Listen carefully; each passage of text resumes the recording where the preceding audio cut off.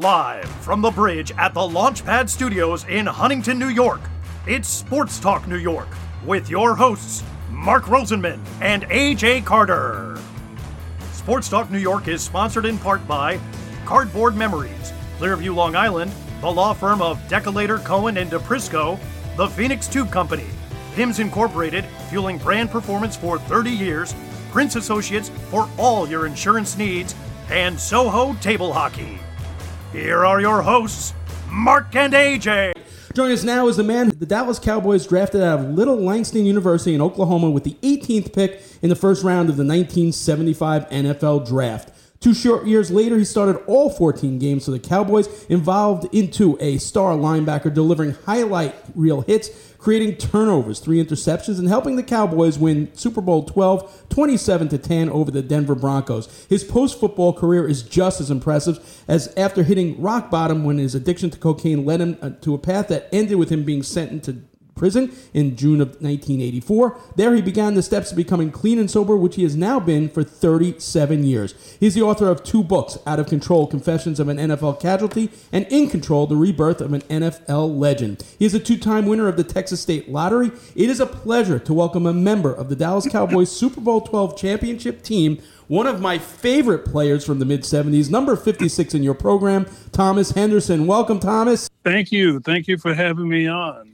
It's a huge thrill for me because, back in the day, you were it, man. Mark has been talking about this all week. This is AJ Thomas. He's looking forward to this. We're looking forward to a great time with you. Yeah. So it's interesting because you started your football career at the old Anderson High in Austin, Texas, the same school where Dick Night Train Lane got his start. The school has historic significance. It was Austin's only public African-American high school. It was constructed in response to a growing African-American population and a national and local threat to segregated schools. What do you remember about your time at Anderson? Well, I went there 1 year. I went, the normal course of junior high to high school. And so I lived in that community. So I spent my sophomore year at Anderson High School in Austin, Texas. I was a tailback on the junior varsity. And so my football attributes were later, like my senior year in high school. Well, so you moved to Oklahoma City during your junior year, but Oklahoma had a rule that out-of-state kids would not be eligible to play the first year of transfer. So what was that first year where you're starting to come into your own as a football player, yet you have to sit out and you can't play football? Well, I worked at the post office and played basketball my junior year. And, I thought the sit out was not right. I'd left a real tough, situation, a very, very poor family, a family who seldom had toilet paper. So when I went to Oklahoma, I had a grandmother, which really, really wasn't my grandmother, but she was wonderful, that took me in, and I just started over in Oklahoma. I was a street kid. I was a hustling kid, played pool for money, played pool with grown-ups at 2 or 3 o'clock in the morning for quarters or dollars. And, they were drunk and I wasn't. And so it was pretty slim pickings. So when you think of high school football, you immediately think of Texas, Friday Night Lights and all of that. From what you were able to see as a high school student, how different was the level of high school football in Oklahoma compared to Texas? I think Oklahoma was pretty equal. With the University of Oklahoma there in Norman, which is only 30 miles from Oklahoma City, Oklahoma State, University of Tulsa. I literally had never heard of Langston University before I knew who they were. I mean, it was literally that summer after graduation where I turned 18 years old in 1971. And I was 1A for the Vietnam draft. And so I'm about to get drafted. And before that summer, that spring, my guidance counselor called me to her office, and she apologized. She says, "I'm so sorry. I didn't catch this. You made an F in geometry in Austin your sophomore year. You need that geometry to finish high school." That little mishap kept me out of Vietnam. Wow. That's a great story. That is a great story. I had to go to summer school in order to finish high school. So I went from 1A to 1S, which was school. Unbelievable. So you had a very special relationship with the head coach there, Donald Earl Burns Sr., who tragically died as a victim of the Oklahoma City bombing, where he worked as a construction analyst for the Department of Housing and Urban Development. His widow actually called upon you to deliver his eulogy. What did you learn from your time under Coach Burns about football as well as life? Well, the first thing I learned is I was not a quarterback. I just told him, he said, what did you play in Austin? I said, quarterback. He says, "Hey, give me a ball." And they threw him a ball. He gave me the ball. He said, "Throw the ball." And I threw a duck. He says, "You're no quarterback. You're going to play defensive end." And that's where it started. So in your senior year, you grew from 5'10" to 6'2". You got up to 200 pounds back then. You start to dominate. You're named to the all-city team. You ended up at the historic Langston University. What are some of the other schools that recruited you, and why was Langston your final choice to go? Well, the true story is Marshall lost their whole football team in 1970. And so I wrote this begging letter. I'm a football player in Oklahoma City. I made all city. I'm 6'2", 210, and I got a Dear John back from Marshall. And so, you have to realize, if I can't make a team that nobody's on, it was a pretty difficult time for me. And at the last minute, a friend of mine, just a line came out of his mouth. He said, "Why don't you go up to Langston?" And I go, "Oh," and so it's late.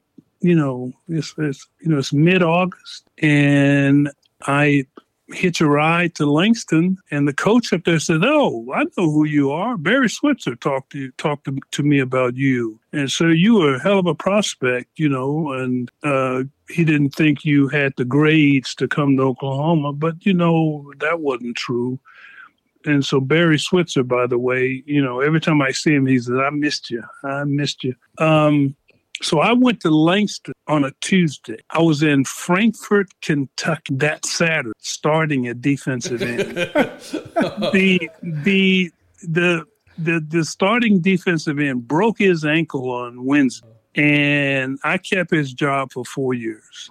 That's incredible. It's so strange that you mentioned Barry, because 1975, OU won the national championship. Your Langston team, I think, went something like 1-9, but yet you're the first player from Oklahoma to be taken in that NFL draft. Yes. So shame on Barry. But what do you remember about draft day? And more importantly, you mentioned the woman who you referred to as your grandmother. That's Nettie Mae Higgins. It was very important to her after the draft, when you were flying to Dallas, for her to accompany you to the airport. So much, in fact, that she basically was bedridden for a while, but she had a ruptured sciatic nerve, and she fought through the pain of that to accompany you to the airport. So what do you remember about draft day and about that day, heading to the airport? Well, I had to get from Langston to Oklahoma City to her house, first of all. I was asleep, and my roommate woke me up and said, "Cowboys on the phone." So you have to realize the NFL draft was not on television. It was not on radio. It was the NFL looking at college football players. And so I get a phone call. It was Gil Brandt. I called him back because I had been out for a run. And he says, "Thomas Henderson, you're a Dallas Cowboy." And I didn't know, that I had been picked the 18th pick or whatever it was. And he says, how long would it take you to get to the airport? I said, "Well, I'm about 40 miles from the airport, a couple of hours." And he said, "Okay, there's a ticket waiting for you." And so I hung up the phone, and I ran out in the pasture. I just was running as fast as I could. and it was just a release. I had really worked hard, dogged as it was, to be a great football player. Now, keep in mind, I worked offshore in the Gulf of Mexico the summers of 72 and 73. And I went out there sort of olive oil and came out of there Popeye. Okay. And so a lot of the strength and a lot of me taking on tackles and guards and fullbacks all leads back to my career as a roughneck. And so that's the basis of that story. Yeah, I remember how such a physical presence you were. In 1975, you joined the Cowboys, who had had 9 straight winning seasons, 8 playoffs in the last 9 years, a Super Bowl win. What's that first training camp like, surrounded by some of the biggest names in the NFL, and that winning tradition that comes with being a Dallas Cowboy? Well, I mean, back in those days, the Dallas Cowboys, and all teams, would have over 100 tryouts. You had your draft choices, and then, just, a dorm full of free agents. And so for 2 weeks, you're competing against, free agents and all rookies, mind you. But so you don't know who anybody is for the first 2 weeks.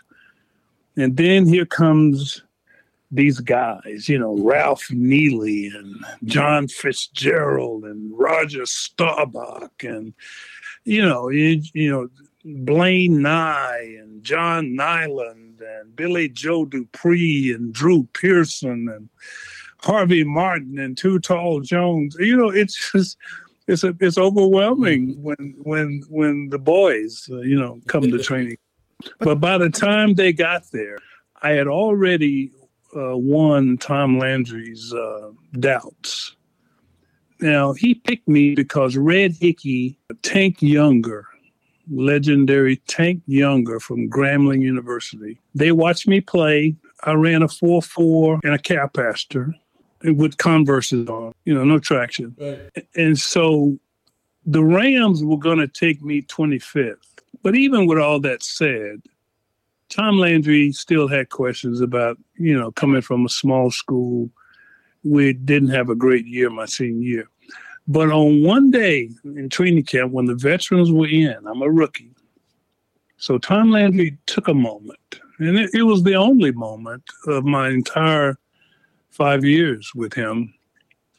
He says, Thomas, come here. He says, listen, this is goal line. And I'm working my offense here. And he put me in the up back position at a linebacker. He said, the play goes that way, you go through that hole. He said, if it goes that other way, you loop around. I said, okay. And so the film is rolling. It's the veterans against, rookies, basically. And they started to play. And I almost killed Robert Newhouse in the hole. And I ran back to Landry. This is one of those moments, like a kid. And I kind of I said, sir, like that? He shook his head. He goes, yeah, just like that. I had knocked Robert Newhouse's helmet off. So this was actually pretty much of a watershed year for the Cowboys, preparing to move on from that group of players to the next group with younger players. And you're one of 12 Cowboys rookies that year who were part of the rebuild. And that group would include 6 future Pro Bowlers, including yourself. And you nicknamed yourself the Dirty Dozen. How did that nickname come about? Well, when you're a rookie with the Cowboys, you have to shave. You have to come to training camp shaven. And I broke the rule. And so we all, had these beards. And then, Landry made them cut them all off. I went to a dermatologist, and he said I had pseudo-full follicles or something, and that I couldn't shave. And so when the guys could grow their beards back, and, boy, it was ugly.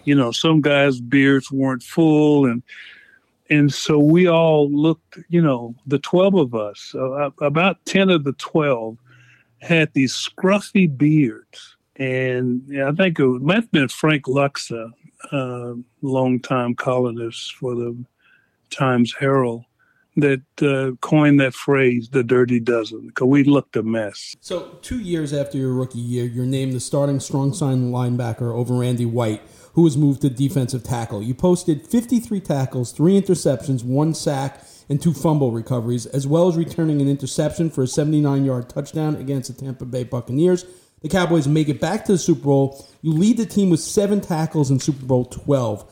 Looking back on that season and the way you performed in the Super Bowl, what is it that stands out most to you? Well, the team. What stands out most is Tony Dorsett, Roger Staubach, Drew Pearson, Billy Joe Dupree, just the whole team. Because when you win a championship, it's barely about you. It's about an effort of, those starting 20, 22 guys that make it happen Sunday after Sunday and sometimes on Monday, that gets a team to the Super Bowl.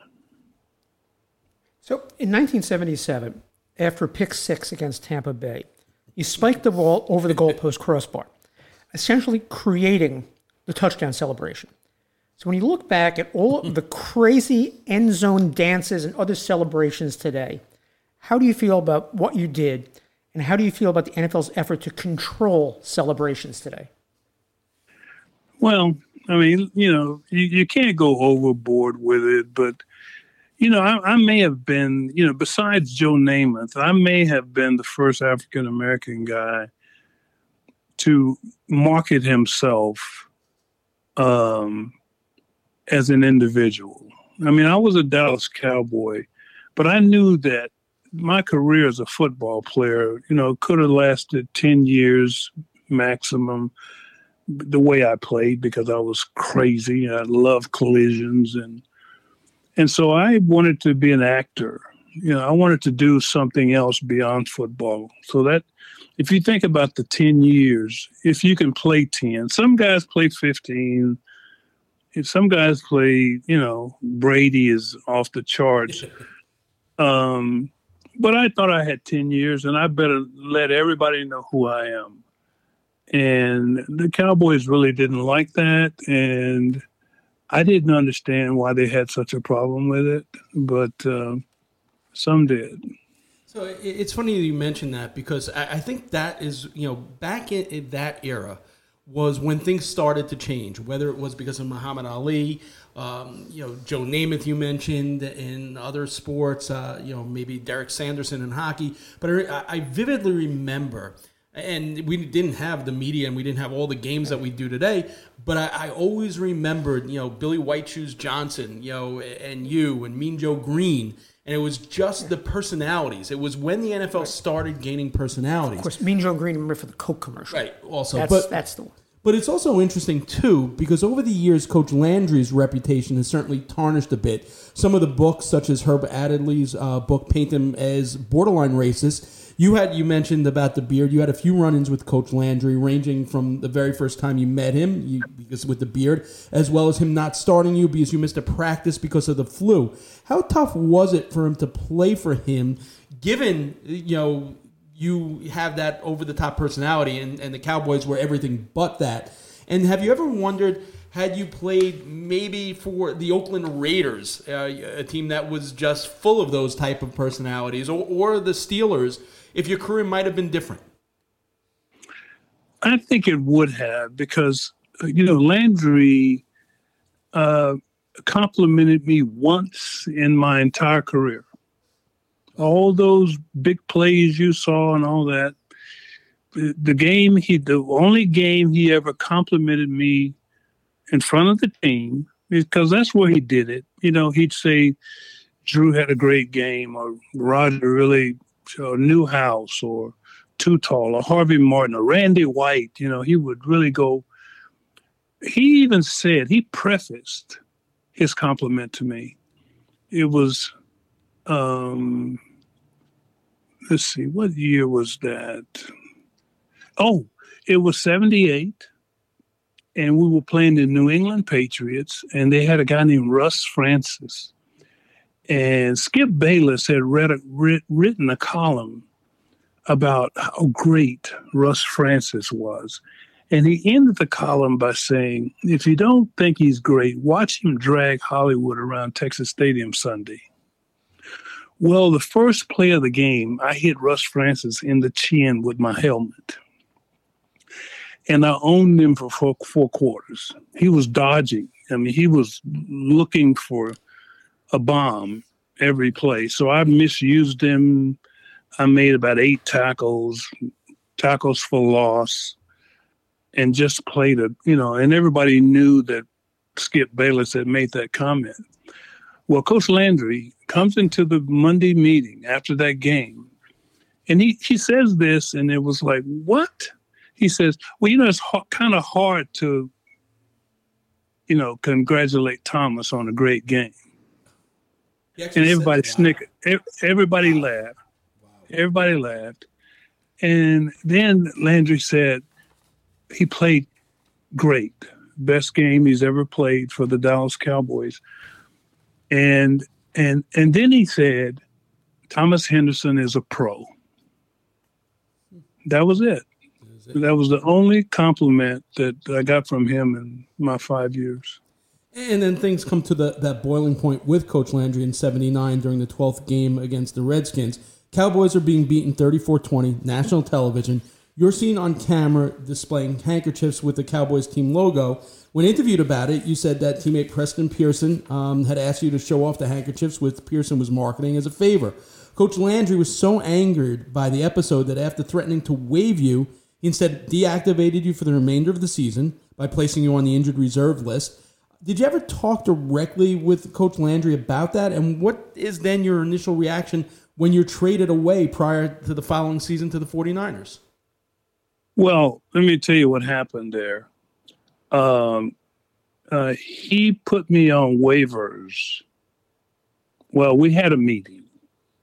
And during the meeting, I MF'd him, cussed him, told him to do himself. And so the meeting could have went better, I think. You think? and I was full of cocaine. I powdered up for this meeting because when I got the call, his secretary said, Coach wants to see you. And in my 5 years, he never wanted to see me. Never said a damn word to me. But all of a sudden he wants to see me, and I go, well, I'll see him at the practice. She said, no, he wants to see you in his office. I said, oh, okay. So I loaded up with cocaine, and that meeting could have went so much different. But yes, Preston Pearson, had asked me to, advertise his towel, and I did it. And I did it, while we were losing, and me and Jerry Tubbs got into a verbal confrontation. But I still never told anybody that it was for Preston. And so, bad timing for a good cause. So you mentioned that before you met Coach Landry, you cocained up. How bad was your addiction at that point in your career? It was bad. I wouldn't call it. It was a bad habit at that point. Hadn't become what I would call an addiction. It was just a bad habit. But yes, and Dallas, Texas in the 70s, it was a lot of cocaine. And I had my shares of it, and I wish I hadn't. So your playing career ends a few years later in a preseason game when you suffered a neck injury. What do you remember about that play? Did you know immediately that meant the end of your playing days? Yeah, the running back for the Kansas City Chiefs, Crudip, I think he drowned some years later. Yeah, it was a throwaway play. The pile was falling toward me, and I punished people. So I just stuck my head in there and broke my neck. And it wasn't spectacular. I walked off the field, and I think I finished the game. I don't remember. But that next morning, I wake up on a college campus, and I can't move. I can't get out of bed. But it's more pain than lack of feeling.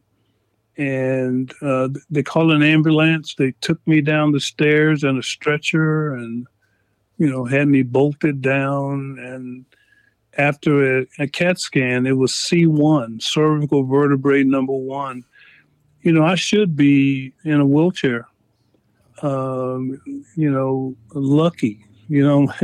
lottery lucky that I don't lose my legs.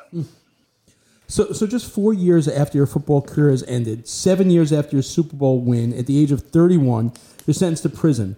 What are some of the thoughts that are going through your head during the trial and sentencing and that first night in a cell? Well, I'm glad you asked this question because my daughter one time asked me, because she was getting teased at school, and she says, "What did you do?" And she ran upstairs, and I didn't say a word, and I haven't said much about it because it will sound like an excuse, and I'm not really good with excuses. I don't remember. With Richard Pryor, I started drinking 151 rum because it was the only beverage around when I was smoking crack, and we were lighting the torch with the 151 rum and smoking the crack, and lighting the torch with the 151 rum and smoking the crack. And at the end of it, because you always ran out, I was not a Colombian drug dealer. I ran out, and so I started drinking 151 rum. This was something Richard Pryor had turned me on to. He said it'll bring you down, but it'll also black you out, because it's flammable and it's like, it's heavy, and so I have to be honest with you. I never had talked about this, but 82, I don't remember. 83, most of it, I don't remember. Because when I went to get a couple of ounces or 3 or 4 ounces of cocaine, I would also buy large quantities of 151 rum and cotton swabs and ear swabs to light my cocaine, and drink the 151 rum is what Richard Pryor poured over his head and lit a match. Oh, yeah. And he doesn't remember doing that. So I don't know. I don't remember 82. Interesting, and maybe that's a good thing. So what? So I assume this is something you would remember. What do you think the most important thing you learned about yourself during your time in prison, and what did Dr. Joseph Perch mean to your recovery? Well, the acknowledgement that I was an alcoholic. That's a simplifying, and a drug addict and a liar and a cheat and all that. But just that I was an alcoholic. Kind of hard to say you're an alcoholic, but until it brings, you joy and happiness and sobriety and love and family and friends and good living, and that's what sobriety has brought to me. Dr. Joe Perch, he passed away a couple of months ago, and I went out for his celebration. He sat with me in his office. He's the big time psychiatrist, and he said, "Thomas Henderson, you're an alcoholic." And I didn't like that at first. But what is it now? What is it, September? So for 37 years and 10 months, I haven't had a drink or a drug. And I'm proud to say Thomas Henderson is a recovering alcoholic. It's actually Mark has a number of days. 13,830 days, exactly. You started writing your first book while in prison using telephone privileges to call in your notes. What made you decide to start writing the book, and how did it morph from being a tell-all about the NFL to being a tell-about-me book? Well, it was my story. And even while writing that story, my co-writer would, say, what happened that night, or what happened in Houston, what happened in San Francisco when you were playing for Bill Walsh. I couldn't remember stuff. I was teammates with O.J. Simpson in 1980 with the San Francisco 49ers. Joe Montana was a rookie in 1980. And I couldn't find my house. I bought a condo in Redwood City, but I couldn't find that house. I bought a house in Houston because I played that end of the Oilers went to the playoffs and we lost to the Raiders. I don't remember where that house is. I don't remember what happened to that furniture. And so being in and out of consciousness. I tell you what I did one time. I went to a strip club on the way home one night, and I drank 4 beers, and I got drunk.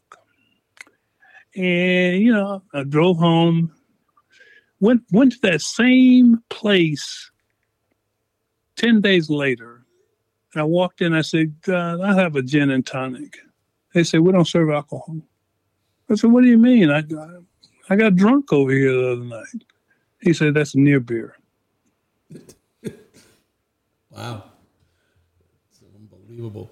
So, it's interesting because years later in 1997, well into your sobriety, you wrote a remarkable open letter to the readers of the Dallas Morning News in which you apologized for your past behavior and everything that surrounded your arrest. 3 years after that letter, you'd be in the news again as on the way home one night in 2000, you stopped at a drugstore to pick up antibiotics, cough medicine, and left with $100 in lottery tickets. The next day, you learned that you won $28 million in the Texas State Lottery. And it's interesting because you celebrated by purchasing a sausage and egg biscuit, powdered donuts, and a pint of milk at a 7-Eleven. So the question is, and this will be the only time I'm going to refer to this name because I know that you were very adamant about that Thomas Hollywood Henderson died in 1983. But what would have that celebration look like had you still been Thomas Hollywood Henderson? Yeah, I have this picture of in the mountains of Colombia, Medellin, with 55-gallon drums of cocaine, pure cocaine, and 55-gallon drums of 151 rum, and these tiki torches. Well, as I mentioned, today marks your 13,830th day of sobriety. You travel the world sharing your story. You have become a community philanthropist in your hometown. You're the founder and chairman of ESYSSO. You built and restored a stadium complete with an 8-lane track, all for the recreational enjoyment of the East Austin youth. You're also the president and owner of Thomas Henderson Films, an educational video distribution company that provides the incarcerated community with information on prevention, recovery, and sobriety. You've devoted your post-prison life to the prevention of substance and alcohol abuse by helping the community understand that sobriety is an option. So we urge people to go out to your website, number one, and I want to thank you so much for your time tonight. I've always was impressed by what you did on the field, but it pales in comparison what you've been able to do off the field and turning your life around. And we're just grateful that you joined us tonight. Well, it was a well-studied interview. I appreciate that. You know the facts. And to anybody who hears this, who has thought about quitting drinking, who has had a few blackouts where you don't remember what you did the night before, that you can be clean and sober one day at a time. Awesome. The one and only Super Bowl champion and more important, life champion, Thomas Henderson. Thanks so much, Thomas. Be well. Hey, you know what? I just came from the grocery store and I looked up at my clock when the phone rang, and it was 6:10. It's been a while. I barely made it. I want to tell you, I just walked in the house from the grocery store. 6:10, my phone ring, ring. Perfect. Perfect. I'm sure you probably picked up an egg and biscuit and sausage sandwich. Donut. Did you wait a minute? More importantly, did you wait? Did you buy a lottery Did you ticket? buy a lottery ticket? That's what we want to know. I did. All right. So we expect to hear from you tomorrow, and we want part of the winnings. That's right. If you're here, y'all call me back. Okay? You got it. Be good. Thomas Henderson.